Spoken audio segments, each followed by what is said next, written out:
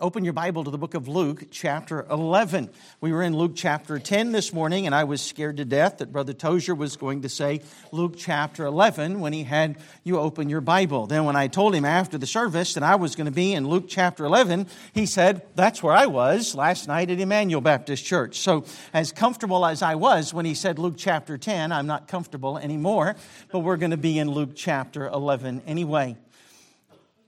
As you get to your place in the Word of God, let me just remind you that I realize that many of you are pastoral majors, and so there are three things that when you're pastoring a church, that your church ought to have in every single service. As a matter of fact, if any one of these three things is missing from a church service, you ought to feel like you haven't been to church. It's just that simple. And before I say another word, I realize I am in North Carolina. I realize where I am when I say this, but understand there are three things that we expect when we come into the house of God for a church service. Number one, we expect, not in any particular order, number one, we expect singing.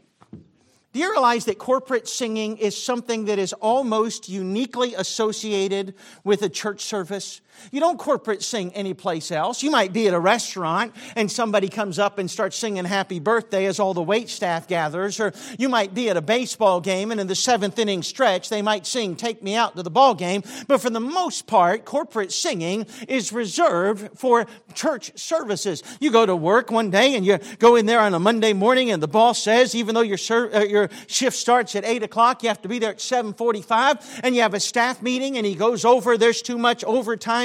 No more time and a half, no more double time. We've got to tighten our belts, and here are the new rules from OSHA for what kind of steel-toed boots you have to have on before you work at the assembly line, and they go through all of that stuff, but your boss never ends that meeting by saying, now let's sing a couple choruses before we go start the day. Corporate singing is something that is uniquely associated with the church service. We're supposed to be teaching and admonishing one another in songs and hymns and spiritual songs. It is something that's prescribed to us in the book of Hebrews chapter 2 when it tells us it is our Savior Himself standing in the midst of the congregation singing praise unto the Lord. It is certainly something we ought to expect in every church service that we come to. And I love being at Ambassador where you open up a hymnal and you sing songs with such rich doctrine. So many churches across our country, it's the same 5 songs in the church service. It has been years since I've been in a church service and needed a hymnal. The truth of the matter is, though, music is associated with our church services. And if you walked out of a church service, or if you're as a pastor and you've ended your church service, and you walk out to get in your car, and your wife looks at you and says, honey, that was a good church service, but we didn't sing a single song. We didn't have a choir special, didn't have a quartet, didn't have an instrumental, didn't have a soloist. We didn't sing one single congregational song. You would have every right to feel cheated by that church service. There's a second thing we expect when we come to church. We expect preaching. Now, I know, again, where I am. I've been in lots of churches over the years. And I've heard preachers and I've heard deacons and Sunday school teachers say this. Well, Brother Harper, you should have been here about 3 weeks ago. We were having a church service and Miss Cindy stood up and started testifying. And then Brother Bill stood up and started testifying. And then Grandpa Jones started testifying. And before it was over with, we'd had an hour and a half worth of testimonies and didn't have any time for preaching. Listen, I'm of the school of thought that says this. If you went to a church service and you didn't have time for preaching, then you didn't go to a church service. It's just that simple.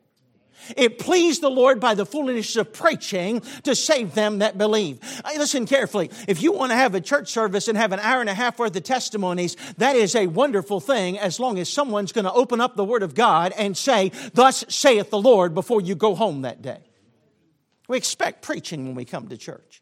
We expect singing when we come to church. There's the third thing. If you get to your car at the end of a church service and you say, boy, that was a good service. Boy, we had a lot of singing and a lot of testimonies, but we didn't have any preaching. You would have every right to feel cheated by that church service.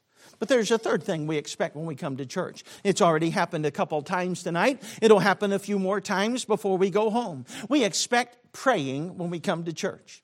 We expect someone's going to open the service in prayer. We expect someone's going to pray before the offering. Someone's going to pray before the message actually starts. There's going to be a prayer at the beginning of the invitation. There's going to be a prayer of benediction before we leave. We expect praying when we come to church. If you came to a church service and you sat there and you listened to the preaching and you listened to the singing, and when you got finished, you walked to your car and you got ready to leave and you said, boy, the music was good and the preaching was good, but do you know we didn't pray one single time in that entire service? You would have every right to feel cheated by that church service. We expect preaching, we expect singing, and we expect praying when we come to church. Now, here's some things. Some of this you know, some of this might be news to you, I don't know. But we expect when those singers get up to sing that they practice. Do you know when Brother Josiah got up to sing tonight, that is not the first time that he sang that song? It's probably not the 50th time that he sang that song. He's probably practiced that song over and over and over. I said, Brother Harper, why would he practice that much on that song when he knows it so well? Oh, it's not because he wants you to sit there and go, wow, he is the greatest singer that ever lived. Not because he wants you to rejoice and glorify how great he is. He does it because he realizes he's singing the solo before the message, and he wants to prepare your heart for the preaching of the Word of God. The instrumentalists, they weren't just winging it. Those old days, and I've been around long enough that I've seen it happen a few times, when someone walks up and hands a hymnal to the piano player who hasn't seen the song yet and says, y'all pray for me. I haven't practiced much. Those days are pretty much over in Bible-believing churches, or at least most of them. You know, the choir gets up and they have choir practice. I remember Brother Ream changing my life just a few months ago. He doesn't even realize it. He actually said, I was here for Camp Barnabas, and he mentioned something about choir practice, and he said, actually, technically, it should be called choir rehearsal. So I have tried to change that to choir rehearsal, but you're not going to change 50 years of choir practice by calling it choir rehearsal. So I've almost given up. You know, those choirs, they don't rehearse and they don't practice so that you'll be impressed with the complexity of the music that they do, or the range of their vocal abilities. They do it so that they can sing for the honor and glory of God and sing praise to Him and help prepare your heart for the preaching. We expect music when we come to church, and we expect the musicians to do their best when they come to church. We expect them to strive to do better every time they sing. We expect, as I said, preaching. Do you know there are hundreds of books out there on homiletics? You've probably looked at a few of them. If you're a junior and a senior in this college, you've read a few of those as you went through homiletics and expository preaching and evangelistic preaching. You've read books on homiletics, but there are hundreds of books out there on homiletics. Did you realize that those books on homiletics are not written so that the average layperson will do a better job in his Sunday school class? They're written so that preachers will do a better job preaching the Word of God.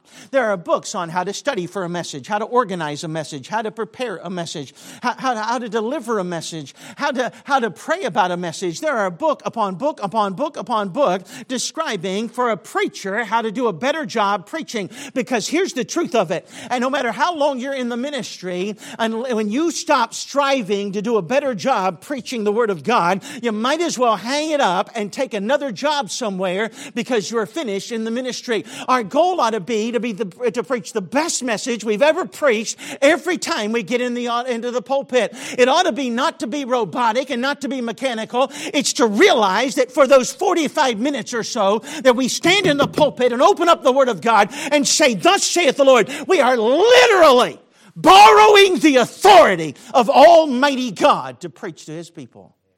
And if you ever get complacent with that preacher, then you might as well just go ahead and quit then.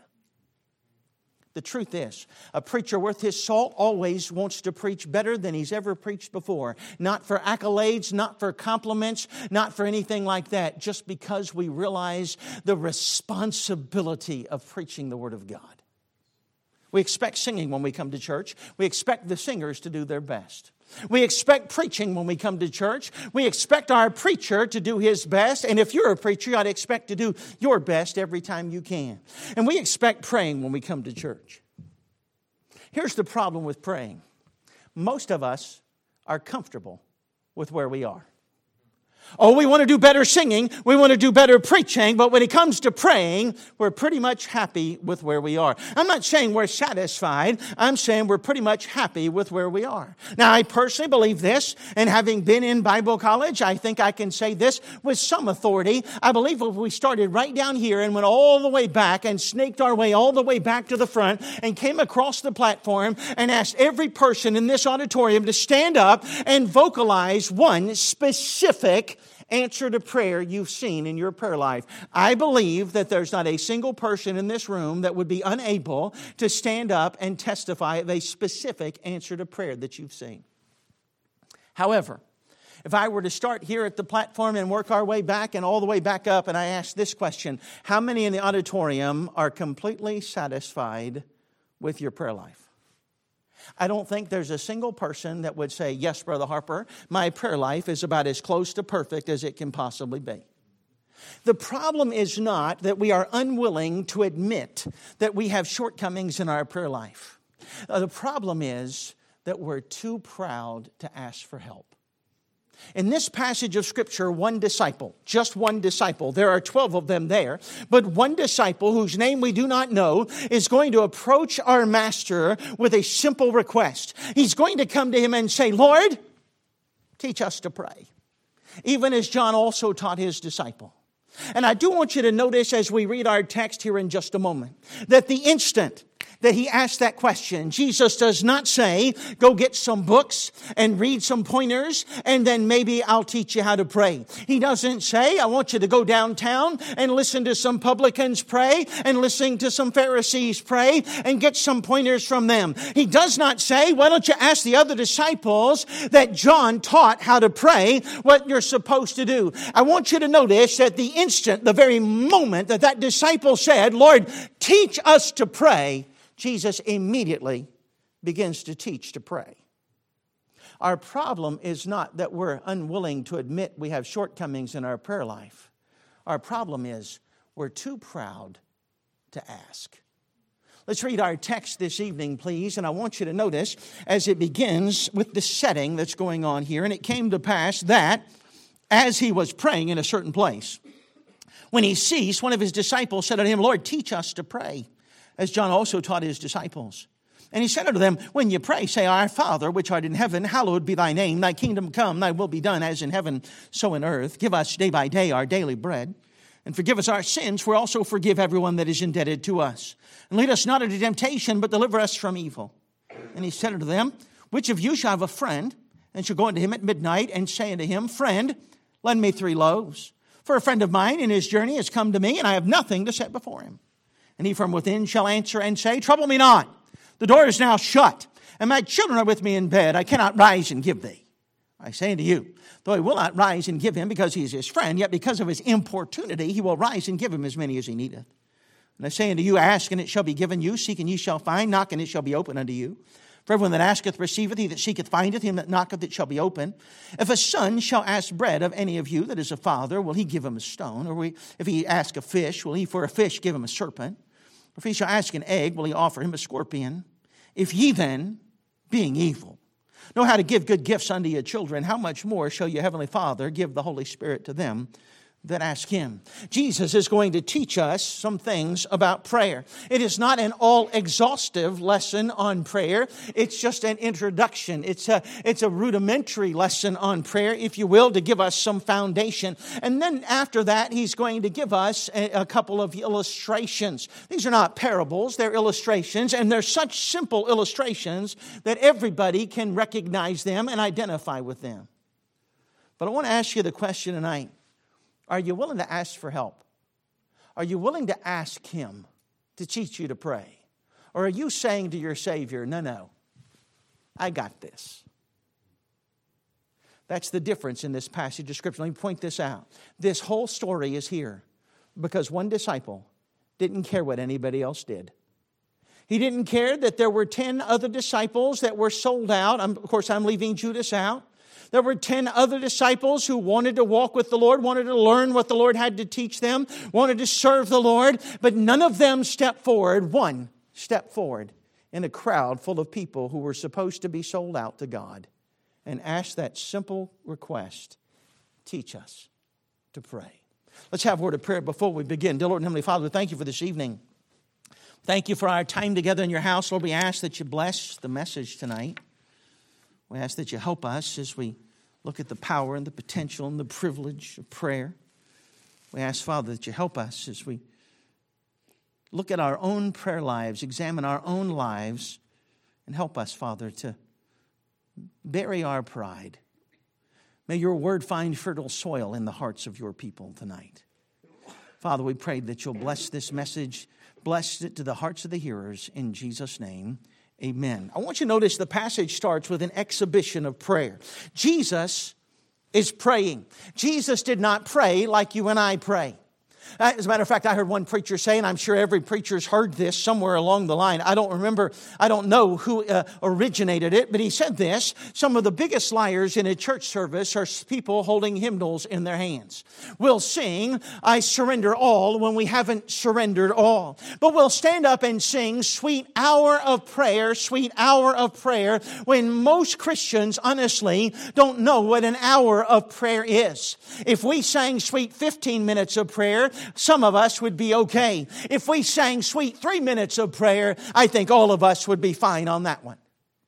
But Jesus didn't pray like you and I pray. Remember the night before he called his disciples? He prayed all night long. After he'd fed those 5,000 with 5 loaves and 2 fishes, he sent the disciples across the Sea of Galilee, and he went up into a high mountain apart to pray. And then it says this: "And when the evening was come, he was there alone." When the Lord prayed, he prayed a long time. Remember in the garden when he said to his disciples, "You couldn't pray with me for 1 whole hour." When Jesus prayed, when the Son of God talked to his heavenly Father, to his Father, he prayed a long time. And you can almost picture the disciples standing there. There they are, the 12 of them, as Jesus is praying. They've long since finished praying, and now they're looking at their watches and checking the time on their phones. Listen, I know they didn't have watches or phones. That's just part of the message, all right? And they're over there looking at their watches and looking at their phones, and they're tapping their feet, and they're getting a little bit antsy, and they're saying, "Doesn't he know we have to get to Samaria before the end of the day?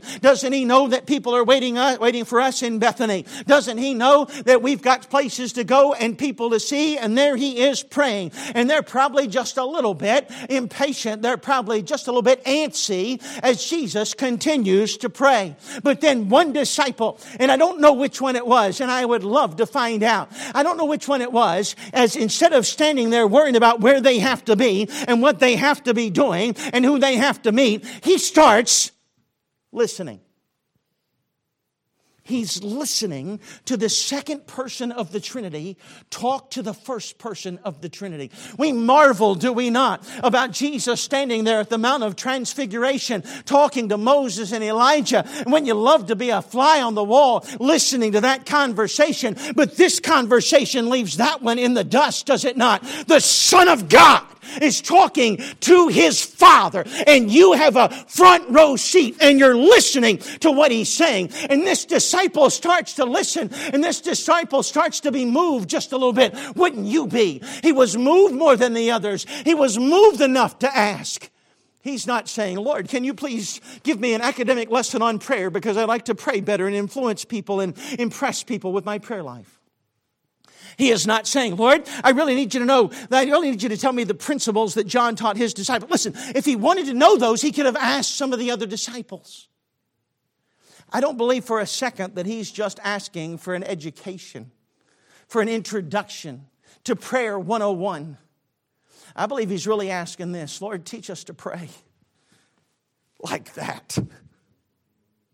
Because if what you're doing, Lord, is praying, then what I'm doing is nothing like what you're doing. I don't want to pray the way I've been praying. I'm so moved by this that I don't care if Peter rolls his eyes, if Andrew makes some kind of sarcastic comment. Lord, I want you to teach me to pray like that. I'm tired of the way I pray. I'm tired of not getting my results. I'm tired of not getting answers. I want to talk to God like you talk to God. That's what he's asking here.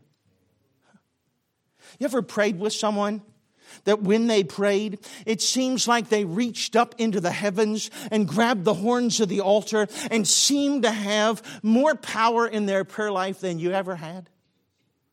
It happens every now and then. Now, please understand, when I tell you what I'm going to tell you, I don't believe in hero worship at all. But years ago, in 1981, I packed up as a 17-year-old, 128-pound, freckled-faced boy from the wrong side of the tracks up a holler in West Virginia. And I headed off to a place called Tennessee Temple University. Some of you have heard older people like me talk about that over the years. It does not exist anymore. There was Highland Park Baptist Church. Let me just describe for you, just for the sake of for the description of it, if you will, the size and the scope of that ministry at that time. Highland Park Baptist Church in 1981 was the largest church by membership of any independent Baptist church in America. There were 46,000 people on the membership rolls of Highland Park Baptist Church. The church averaged between 8,000 and 10,000 people every single Sunday morning. The auditorium that had just been finished actually seated 8,000 people. It was so big, let me describe it to you for just a moment. From that corner to this corner in the fan-shaped auditorium was 360 feet from corner to corner. Do you know what else is 360 feet? A football field. That's how big this auditorium was. The church had 8,000 to 10,000 people every service. That doesn't count the 72 chapels. These were 72 independent, fundamental, Bible-believing Baptist churches that were pastored by Tennessee Temple students at the time because the churches couldn't get pastors, and so they got to train by pastoring while they were going to school. The Bible College at the time had 4,000 students in the Bible College. That did not include the seminary or what they called the Bible School. It also did not include the well over 1,000 that were in the Tennessee Temple High School, junior high, and elementary school. On any given day, Sunday through Sunday, any given day, you had anywhere from 6,000 to 11,000 people walking the streets of Highland Park Baptist Church that were in one way or another involved in the ministry of Highland Park Baptist Church. All this headed up by one man. The pastor was also the president, the chancellor of the school, named Lee Roberson. And Dr. Roberson was a wonderful individual, a very unique individual for those of you that ever met him or heard him. I went there in 1981. And after my first year, 81, 82, I went to basic training in AIT in Fort Sill, Oklahoma, and I missed that next year. When I came back from basic training there in Sissonville, West Virginia, I began to date my pastor's daughter. Now, it was okay for me to date my pastor's daughter. My pastor's wife, my girlfriend's mom was okay because I was, in fact, called to be a preacher. And in Sissonville, West Virginia, where at that time there were no stoplights. There was a Gino's Pizza. There was a Big Star grocery store and a Rite Aid pharmacy. That's all that was in Sissonville, West Virginia. And it was okay for me to date the pastor's daughter because I was called to be a preacher boy. Even though I was 128 pounds, freckled face, and from the wrong side of the tracks, the actual pool of preacher boys in Sissonville, West Virginia was pretty shallow, if you understand what I'm saying. When we went off, she went to Tennessee Temple for my second year. When I went back my second year, she was there for her first year in 1983. After we got there, immediately her mother began to impress upon her that although in Sissonville, West Virginia, the 128-pound, freckled-faced boy from the wrong side of the tracks was the only preacher boy, certainly at Tennessee Temple University, there were a whole lot more preacher boys that she could choose from. Certainly, there were some that didn't have freckles, that weren't 128 pounds, and certainly you could find one that wasn't from Sissonville, West Virginia. And so every time she would talk to her mother would try to talk her into breaking up with me. Eventually, it worked. She broke up with me. I believe it was on a Friday night. I was miserable all weekend long. So Monday, I did the only thing I could think of. I needed to talk to someone. I needed some kind of counsel. And it was obvious I couldn't call my home church pastor. So Monday morning, I went to the administration building at Highland Park Baptist Church. I walked into the offices there, and I walked up to Dorothy, who was Dr. Robertson's secretary. And I said, Miss Dorothy, I would like to speak to Dr. Robertson. And she said, why? And here I am. I'm 18 years old at the time. And I said, my girlfriend broke up with me. Now, to her everlasting credit, she didn't laugh. She didn't roll her eyes. She didn't make a sarcastic comment. But this will give you an idea of the era that it was. She got up from her desk. She walked over, knocked on Dr. Robertson's door, opened it up. And then in just 5 minutes' time, I was walking into his office. Now, let me take just a moment and go on a rabbit trail. How many of you preacher boys know what a rabbit trail is when I say that? Raise your hand. Thank you. A rabbit trail is when you go off of your topic to say something that isn't part of the actual message, but you want to say it anyway. Say, Brother Harper, why are you going on a rabbit trail? Because it's my rabbit and it's my gun, and I'll hunt it if I want to. How about that?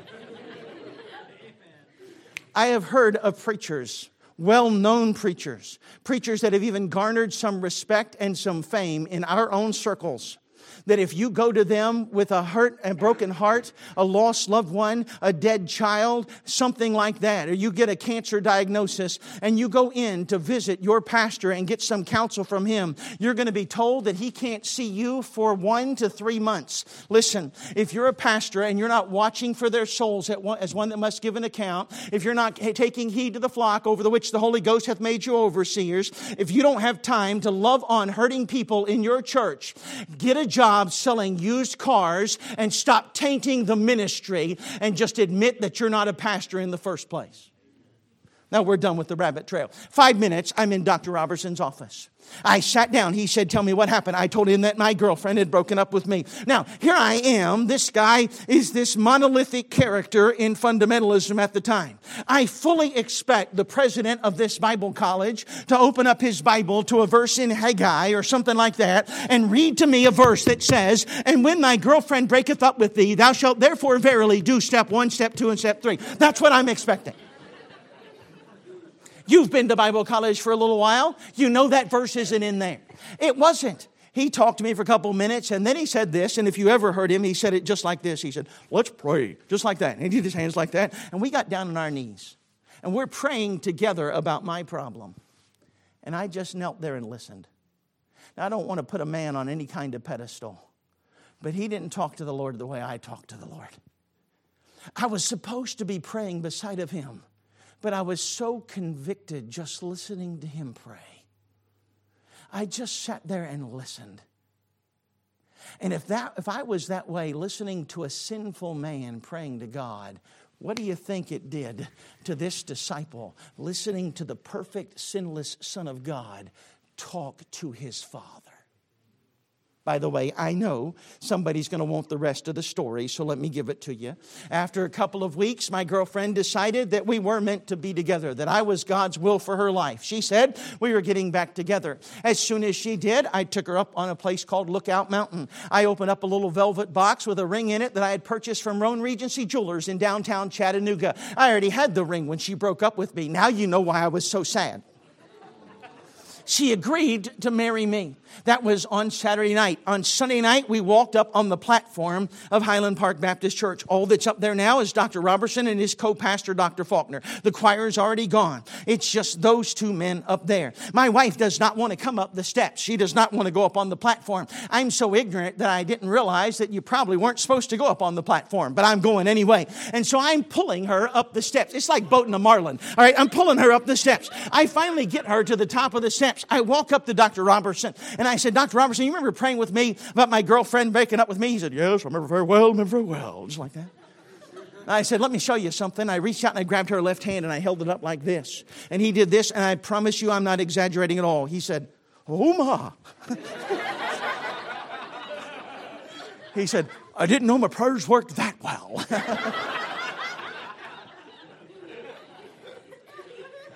And in case somebody is going to ask me this question, of course I'm talking about my wife of 38 years, all right? I've heard people say, were you engaged twice? No, that's the same wife. She was sitting in the auditorium as she is tonight. But the truth is, if it could convict me so much listening to Dr. Robertson pray, what do you think it would do if you could hear the Son of God pray?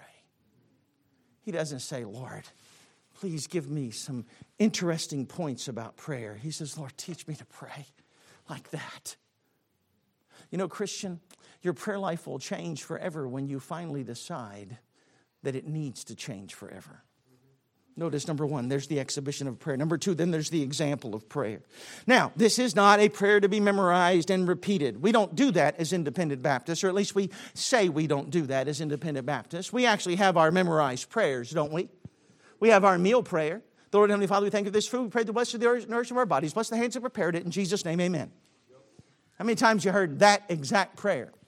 How about this one, our offering prayer? Lord Heavenly Father, we pray for this offering. Pray that you'll bless the gift of the giver. May the offering be used for the furtherance of your gospel around the world. In Jesus' name, amen. I'll never forget, my father-in-law pastored in West Virginia. And we had one really good piano player in our church. Now, sometimes when I come here, I'm always amazed at how many piano players there are. A great piano player plays, and another great piano player plays, and another great piano player plays. Listen, gentlemen, when you go out and pastor your church, you're not going to have 25 pianists in your church. We have one really good piano player. And you notice this when you look around here, Brother Ream, that there's the really the bestest piano. And I know bestest isn't a word. I'm exaggerating. The best pianist in the entire college. And then there's a second one and a third one and a fourth one. You put them on a graph, they're just going down like this, right? Well, in our home church, we had one really good pianist. Her name is Debbie Cook, all right? And our second string pianist was a lady by the name of Mary Palla. So if Debbie Cook is about this good as a pianist, Mary Palla is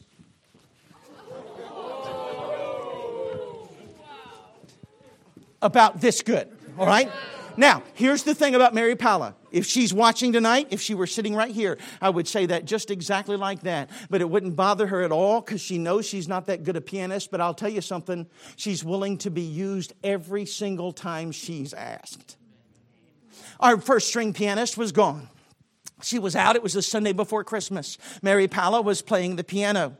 She is our second string pianist. Our first string song leader was my brother-in-law at the time. And he had broken his ankle and was not able to lead the congregational song leading. So we had our second string congregational song leader. Our choir director was also my brother-in-law. And they had our third string choir director because the second string choir director was also the second string congregational song leader. And they didn't want him to do both. And it's one of those services where everything is going wrong. My brother-in-law also helped with the PA to stop every time the squeeches and the squeals and all that kind of stuff, and nobody could figure anything out on the PA. The PA, the devil got in that thing, and it was terrible. It's one of those services where so many bad things happen. Like we stood up to sing number 67. What a day that will be. And as everybody stood up and started singing the first lines, we all realized that the piano was playing number 68. The choir was finally singing. It was getting a little bit more normal, and everybody's listening to the choir, and all of a sudden the choir stops and the piano stops, and everybody in the auditorium turns sideways and looks at the piano, and we watched in horror as Mary Palla did this. And turned the page in her music before we played and we went on. One of those services. And gentlemen, if you're in the ministry for any length of time, you're going to have a service where everything goes wrong. My father-in-law, an experienced man in the ministry, finally had gotten control of the service. And he finally called the men up for the offering. I won't mention the man's name, but he called Brother so-and-so who's standing over here. Would you please pray for the offering? And there in that service, Brother Lucan, when everything was going so wrong, I'll never forget, as we all bowed our head and closed our eyes, what this man said as he asked the Lord to bless the offering. He said this, he said, "Dear Lord and Heavenly Father, we thank you for this food. We pray that you'll bless it to the nourishment of our bodies. Bless the hands that prepared it. In Jesus' name, amen." Yes, he prayed the meal prayer instead of the offering prayer. By the way, let me point this out. If he'd remembered to pray the offering prayer instead of the meal prayer, it still wouldn't have done any good. Because if you want your prayer life to be effectual, then you've got to do it as the Bible tells us in Jeremiah 29:13, "Ye shall seek me and ye shall find me when you search for me with all your heart." We don't have our memorized prayers, at least we're not supposed to, but Jesus is going to teach us an outline of prayer. It is not all that we're supposed to pray for. The Bible gives us multiple things that we're supposed to pray for. But in this passage, he's going to give us a nice outline for prayer, an example of prayer. Notice what he says. He starts with, "Our Father, which art in heaven." We saw the exhibition of prayer. Now the example of prayer. Notice the example of prayer starts with praise. "Hallowed be thy name. Thy kingdom come. Thy will be done, as in heaven, so in earth." He starts by praising the Lord. You realize that prayer, we have been so tuned or so trained to believe that the only way you can praise is with melody or harmony or instrumentality. We forget that there are lots of ways to praise. And certainly prayer is an avenue of praise. Hallowed be thy name. His name was already holy when Jesus said that. His will was already going to be done, and His kingdom was already going to come. Whether you and I ever say, hallowed be thy name, thy kingdom come, thy will be done, His name is still going to be holy, His kingdom's still going to come, and His will is still going to be done. And yet, our Savior tells us to start by telling Him how holy He is, and how mighty He is, and how powerful He is. Say, Brother Harper, why? Because God deserves it. It's that simple. Let me tell you something that'll help you, right? Once in a while, once a year, once a month, or once a week, when you go to your prayer closet, take your prayer list and leave it outside. Walk inside. Nothing wrong with having a prayer list. We should all have a prayer list. But walk inside, close the door, and say, Lord, I didn't come to ask you to bless my finances. I didn't come to ask you to guide my future. I didn't come to ask you to bless my family. Lord, I just came in here to spend a little time on my knees telling you how holy you are, and how mighty you are, and how loving you are, and how gracious you are, and how merciful you are, and how forgiving you are. Lord, I just came in here for a little while to thank you for being you, for being the God that saved my soul, that gave your Son to die for me. Lord, I just came in here for a little while to say, hallowed be thy name, thy kingdom come, and thy will be done. You'll never pray the same way again once you've done that a couple of times. Number one, he starts with praise. Number two, he goes to provision. Give us, on the first day of the month, all the bread that we're going to need for the rest of the month. That is, of course, what it says, isn't it? You know what you and I have decided? And it's all over Bible-believing churches. We've decided this basic philosophy. Well, I'll take care of the little things, and I'll only pray about the big things. Problem with that is twofold. Number one, it's not what we're told to do. We're told to be careful for nothing, but in everything, with prayer and supplication, with thanksgiving, let your requests be made known unto God. We're told to pray about everything. Secondly, to believe that or to practice that is for you and I to assume that we've ever had a big prayer request. You've never had a big prayer request. When you get down on your knees and you say, Lord, I need $5,000 or I can't take my finals. Do you think that for a moment, Almighty God, biggest prayer request you've ever had in your life, that Almighty God sitting on His throne in heaven said, whew, $5,000? Where am I going to come up with $5,000? What a big prayer request that is. I wonder what oh, that's right, that's gold. You've never had a prayer request that Almighty God could not answer with the snap of His fingers. You've never taxed His ability, His power, or His resources. So if you're waiting to have such a big prayer request that Almighty God says, wow, you're never going to pray about a single thing. The truth is, we're supposed to pray about everything. Whether you think it's big or you think it's small, you're supposed to pray about everything. And by the way, if you say, Lord, give me today my daily bread, do you know what you have to do the first thing in the morning tomorrow? You have to say, Lord, give me today my daily bread again, don't you? But do you know what else you get to do? You get to say, Lord, by the way, thank you for yesterday's bread. I really needed that, Lord. Thank you for answering my prayer. Listen carefully, Christian. The first prayer is the first example of prayer is for praise. The second one is provision. Notice number 3, though. Notice what he says. And forgive us our sins, for we also forgive everyone that is indebted to us. The third thing is purity. Purity needs to be a part of our prayer life, does it not? Psalm 66 and verse 18, if I regard iniquity in my heart, the Lord will not hear me. Isaiah 59 in verse 2, but your iniquities have hid His face from you that He will not hear. The Bible tells us our sins have separated between you and your God. Isaiah 64 and verse 7, thou hast hid thy face from us and hast consumed us because of our iniquities. John chapter 9 and verse 31, now we know that the Lord heareth not sinners. The simple truth of the matter is, Christian, if we're going to pray, we need to make sure we've taken time to confess, because if we confess, He is faithful and just to forgive us our sin and cleanse us from all unrighteousness. The example of prayer is praise. It is purity. It is provision. It's also protection. Notice what he says. And lead us not into temptation, but deliver us from evil. I believe those are two different things. First, he's saying, lead us not into temptation. Please understand, as long as we follow the Lord, He's going to lead us on the path of righteousness, surrounded by green pastures and still waters. He's going to lead us away from temptation. But you and I don't always follow Him like we're supposed to, do we? And what happens if we're following Him and He's not leading us into temptation, but we decide to go off in this direction over here? You know where we find ourselves? We find ourselves in evil, don't we? What an amazing, gracious, merciful God that, number one, He won't lead us into temptation. And number two, when we get away from Him and stop following Him and find ourselves in evil, He's still willing to deliver us. What an example of prayer. Oh, Brother Harper, I already pray about these 4 things. That's wonderful. Keep doing it. But the truth is, most of us, we pray these 4 things when we really need something. We get our prayer, we try to get our prayer life right as we get closer to finals or we get closer to having our bill to be paid. But how many of you started the semester praying right? Notice, number 1, there's the exhibition of prayer. Number 2, there's the example of prayer. Number 3, then we find the expectancy of prayer. These 4 different illustrations, if you will. And as you look at these 4 different illustrations, we're going to see that answers are available. And number 2, that answers aren't enough. Notice what he says. Now, he's told them how to pray, and then he says this.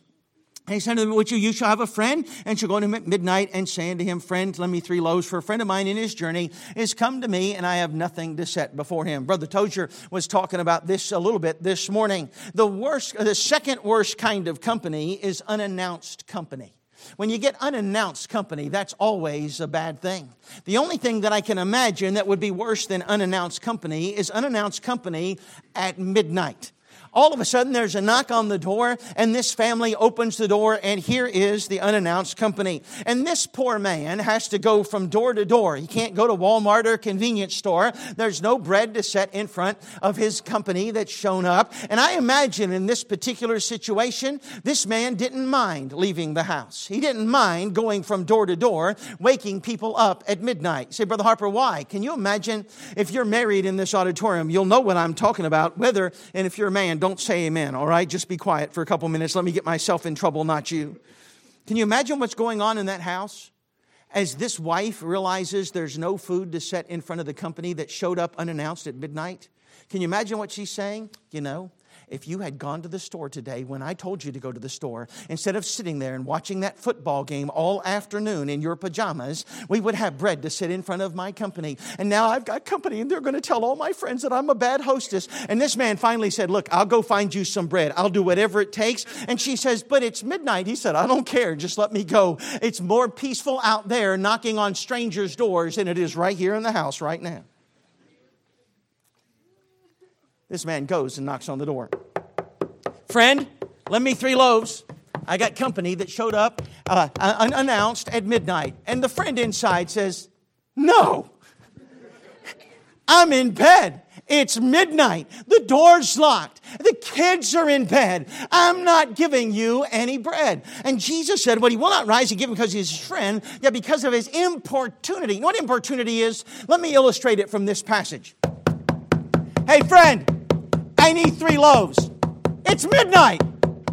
Yeah, I know. I got to watch. Appreciate that. I still need 3 loaves. But the door's locked. Pretty sure you have a key. I kind of expected it to be locked, seeing how, of course, the aforementioned midnight. But can you please come and give me 3 loaves? The fact that it's midnight, the fact that the door is locked, doesn't change the fact that I need 3 loaves. But I'm in bed. Once again, I understand that it's midnight and that the door is locked and the kids and that you're in bed. I get that. I do have a watch. It doesn't change the fact that I need 3 loaves. But my kids are asleep. Not for long. That's what importunity is. You just ask and ask and ask and ask and ask. How many times have we left answered prayers off without receiving them because we decided to stop praying before the Lord answered? As I understand it from my Bible, and maybe you can give me an example from someplace else, I see 2 times when we're supposed to stop asking. One is when the Lord says yes. We're usually pretty good about that, although that might not be the right answer. We'll get there in a minute. Number 2 is when the Lord says no. Please understand, the Lord does, in fact, say no. The Apostle Paul, you ever notice that he besought the Lord thrice that he might remove from him his thorn in the flesh, and the Lord said, no. My grace is sufficient for thee, for my strength is made perfect in weakness. Did you ever notice that Paul never asked a 4th time? When God said no, Paul stopped praying. God doesn't say no because He's a bully up in heaven. God says no because He loves us and He knows what's best for us. And if you look back through your Christian life, I imagine it's the same as my Christian life. Some of the greatest blessings I've ever gotten in my entire life were when God said no. By the way, not always is a no a no. Say, Brother Harper, what do you mean by that? Well, the Bible tells us one of the most famous verses in the Word of God on prayer is so often mispreached and misunderstood when Jeremiah 33:3 says, call unto me and I will answer thee. And it says this, and show thee great and mighty things which thou knowest not. Doesn't it seem logical to us that if God does something great and mighty, we would be able to know it? We'd be able to tell it. See, the great and mighty things which thou knowest not, it's not talking about the answer there. It's talking about the asking there. I'm going to show thee great and mighty things which thou knowest not. To ask for is what it's saying. That you didn't even think to ask for is what I'm going to show you. Several years ago, I was at a church, First Calvary Baptist Church in Hampton, Virginia. Actually, my little brother, Philip, now pastors that very same church, but this is about 15 years ago. And as I was shaking hands on a Monday night, saying goodbye to everybody in a revival there, this man walked up to me. He was 82 years of age, a retired brigadier general in the United States Army. That's a 1-star general for those of you who don't know what a brigadier general is. And he said to me, Brother Harper, do you have a minute to pray with me? I said, certainly. I said, would you mind? If you're in a hurry, we'll go right now. But if you're not in a hurry, I'd like to say goodbye to a few more people and let them leave. They're all standing in line. And then we'll go and pray. He said, I'm not in any hurry at all. I finished shaking hands. I went and found him in the vestibule. We walked through the vestibule and up the set of steps to the fellowship hall, then through the fellowship hall to a little room there that was called the church library. We walked in the church library and I said, Brother, what are we praying about tonight? He said, well, tomorrow I'm going to the doctor. He said, they're going to do a test on my kidneys. He said, 5 years ago, they found cancer in my right kidney and they removed it. And now they found tumors in my left kidney. And tomorrow, they're going to put dye in my veins and see how bad the cancer is and if there's anything that they can do. He said, here's my prayer request. The last time I went through this, I had no problems with the dye that they put in my veins. But now it makes me very sick. I think they've changed the dye. By the way, for those of you with a medical background, it's probably not that they've changed the dye. It's probably that with one kidney, his body can't filter it like 2 kidneys could. But whether that's the case or not, I'm not sure. He said, can you pray with me that they'll use the old dye tomorrow morning for my test, because I'm afraid if they don't, I'll be too sick to come to church tomorrow night. This is an 82-year-old man with tumors in his one existing kidney that was worried he'd be too sick to come to church on a Tuesday night. I don't know that there's ever been one single revival in my entire ministry where I haven't had people that missed the Tuesday night service with a lot less of an excuse than that man would have had.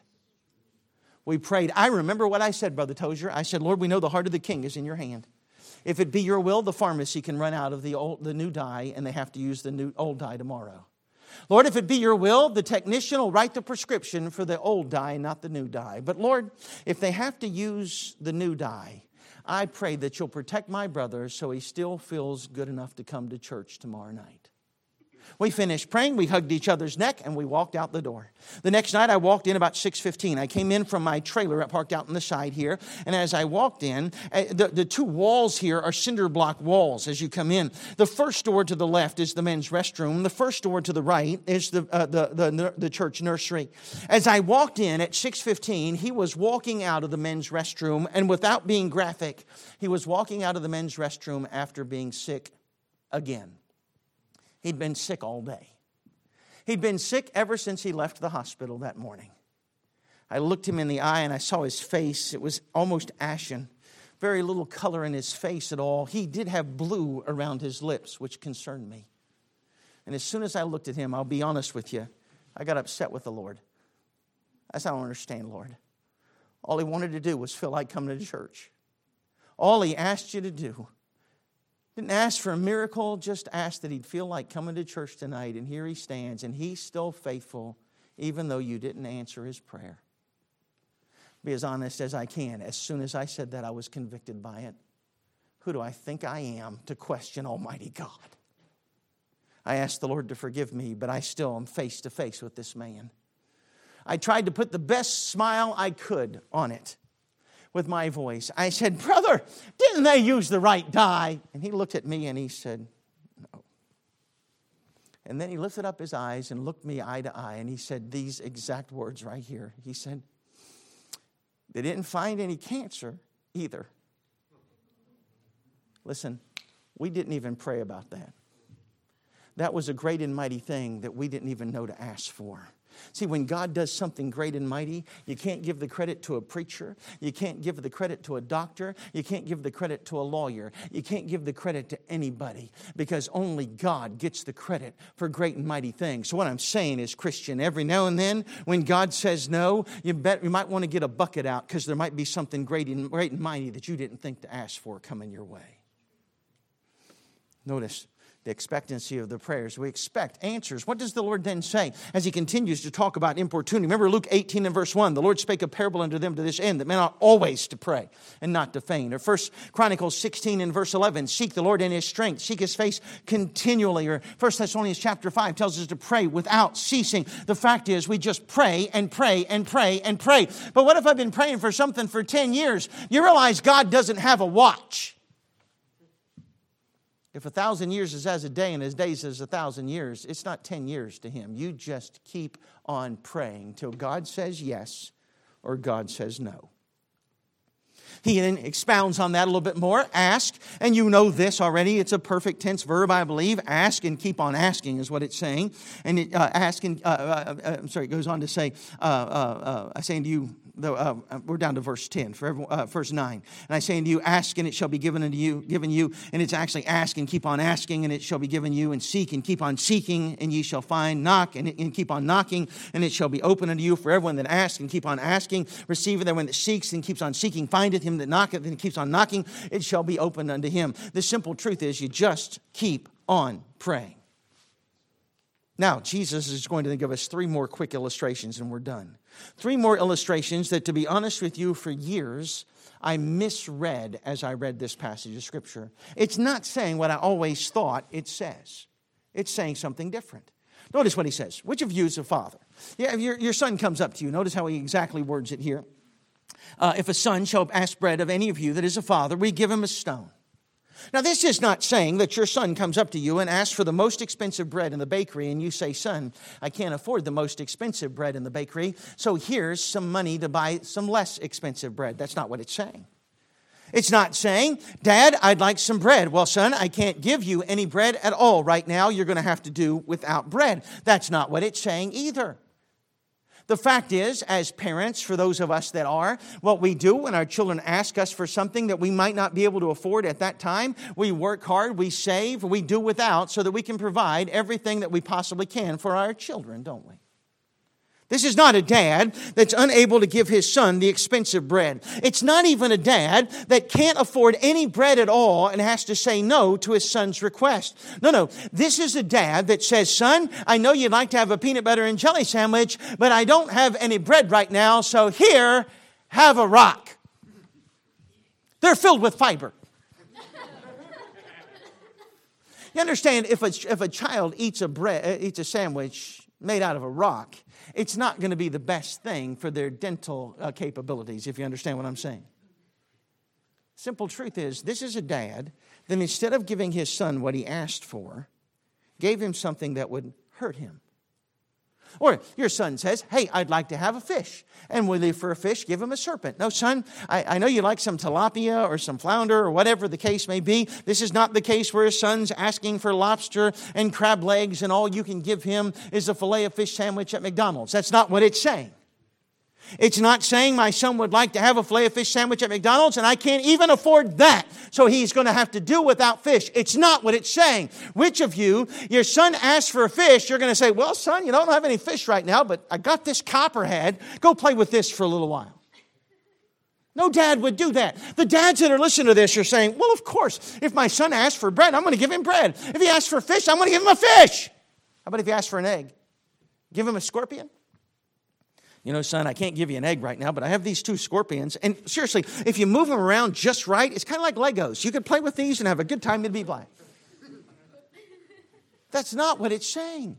It's not some poor dad that can't afford the extravagant desires of his son. It's not some poor dad that can't even afford the basic desires of his son. This is a dad that's going to give his son, instead of something that would help him, he's going to give him something that will hurt him. Instead of answering the request for bread and for fish and for an egg, he's going to give him a stone and a serpent and a scorpion. Every dad listening to this is going, well, of course not. I wouldn't give my son a rock if he asked for bread. I wouldn't give him a serpent if he asked for a fish. I wouldn't give him a scorpion if he asked for an egg. We as dads, we like to give our children what they ask. We have one daughter. Her name is Charity. She graduated from here 3 years ago. And I remember it was in November of 2001. My daughter had just turned 4. She had gotten a catalog. It really wasn't a catalog. It was an advertisement in the mail from a doll company. Now, I realize the average age of the people in the auditorium, so let me take a moment and explain. Mail was something made out of paper. It came to a box at the end of your road. Yes, you had to walk out of your house, walk all the way down to the end of your driveway, and get these pieces of paper. It didn't have emojis on it. It didn't have any memes with it. It didn't have an E in front of it. It was just mail. My 4-year-old daughter got a piece of mail addressed to her. I have no idea to this day how they got her name. There it said, Charity Harper. And it was 3 Maranatha Acres, Charleston, West Virginia, 25312. And I handed it to her, and she was so excited. It was from a famous doll company. Now, the doll company was different than it is today, but it was a famous doll company. Every night, as I would walk into my office, I had to walk past her room. She'd be sitting at her little desk with a pen in her hand, circling things in that advertisement. Every night, she slept with it under her pillow. It was dog-eared and wrinkled and all those things. By the time I saw this catalog, every single thing on every single page was circled at least once, and some of them were circled multiple times. Finally, the first week of November, she walked into my office. As an evangelist, I don't have an office in a local church. I've always had a room in our house that is designated as my office. She walked into my office. She walked behind my desk. She stood there beside of me and then reached over on my desk and moved all my stuff to the side. She then, with her little 4-year-old hands, laid her little ad on my desk right in front of me. And then, I'll never forget it, she smoothed it out so that I could see it. She then climbed in my lap, put her arm around me, and said, Daddy, I think I would like to have this doll right here for Christmas. I looked at the doll. Now, I'm a father that has a daughter. I know dolls. Or I knew dolls. She's married now. I don't know a thing about dolls now. But I knew dolls back then. I knew how much the cheap dolls at Kmart and Walmart were. And I knew how much the expensive dolls were. I expected, since they'd gone through all the trouble of printing this whole catalog and mailing it to her, that it was going to be a little bit more expensive than the more expensive dolls. And so I began, like I was on a scavenger hunt, searching this page, trying to find the price of this doll. And it was so well hidden. When I finally found it, I saw all these numbers beside of it. I thought that they were using dollar symbols in their stock numbers. There were that many numbers beside this doll. It was far more than the most expensive doll I'd ever seen. And my initial response to my precious daughter was, no. I am not going to buy you a doll that costs that much money for Christmas. As a matter of fact, I'm going to get on the phone and I'm going to call your grandparents and I'm going to tell them not to buy you a doll that costs that much money for Christmas. I was going to have to use the phone on my desk or the phone in the kitchen because I grew up in an era where phones were on the wall and TVs were not. Okay, you understand that? She put her arm around me. She kissed me goodnight. She told me she loved me. She slid down off of my lap. She reached over on my desk and she picked up her little catalog like so and folded it like this. And she began to walk out of my office. She got to the door of my office. I promise I'm not exaggerating. And she stopped and she looked at me and she went. And she walked out. Now, as she was walking out, I grabbed the mouse there on my desktop computer. I logged onto the website and I ordered the doll. There was no question where this story was going. When the doll came in, I wrapped it. Now, I am not a good wrapper. Not musically. And not when it comes to wrapping presents. Maybe some of you in this room will agree with me. My personal conviction is that if every single square inch of that present isn't covered with Scotch tape, that it is going to involuntarily open up the day before Christmas without anybody touching it. So I tape and I tape and I tape. Every January, I get a personal thank you note from the president of the Scotch Tape Company, thanking me for wrapping 3 presents every year. That's what I do.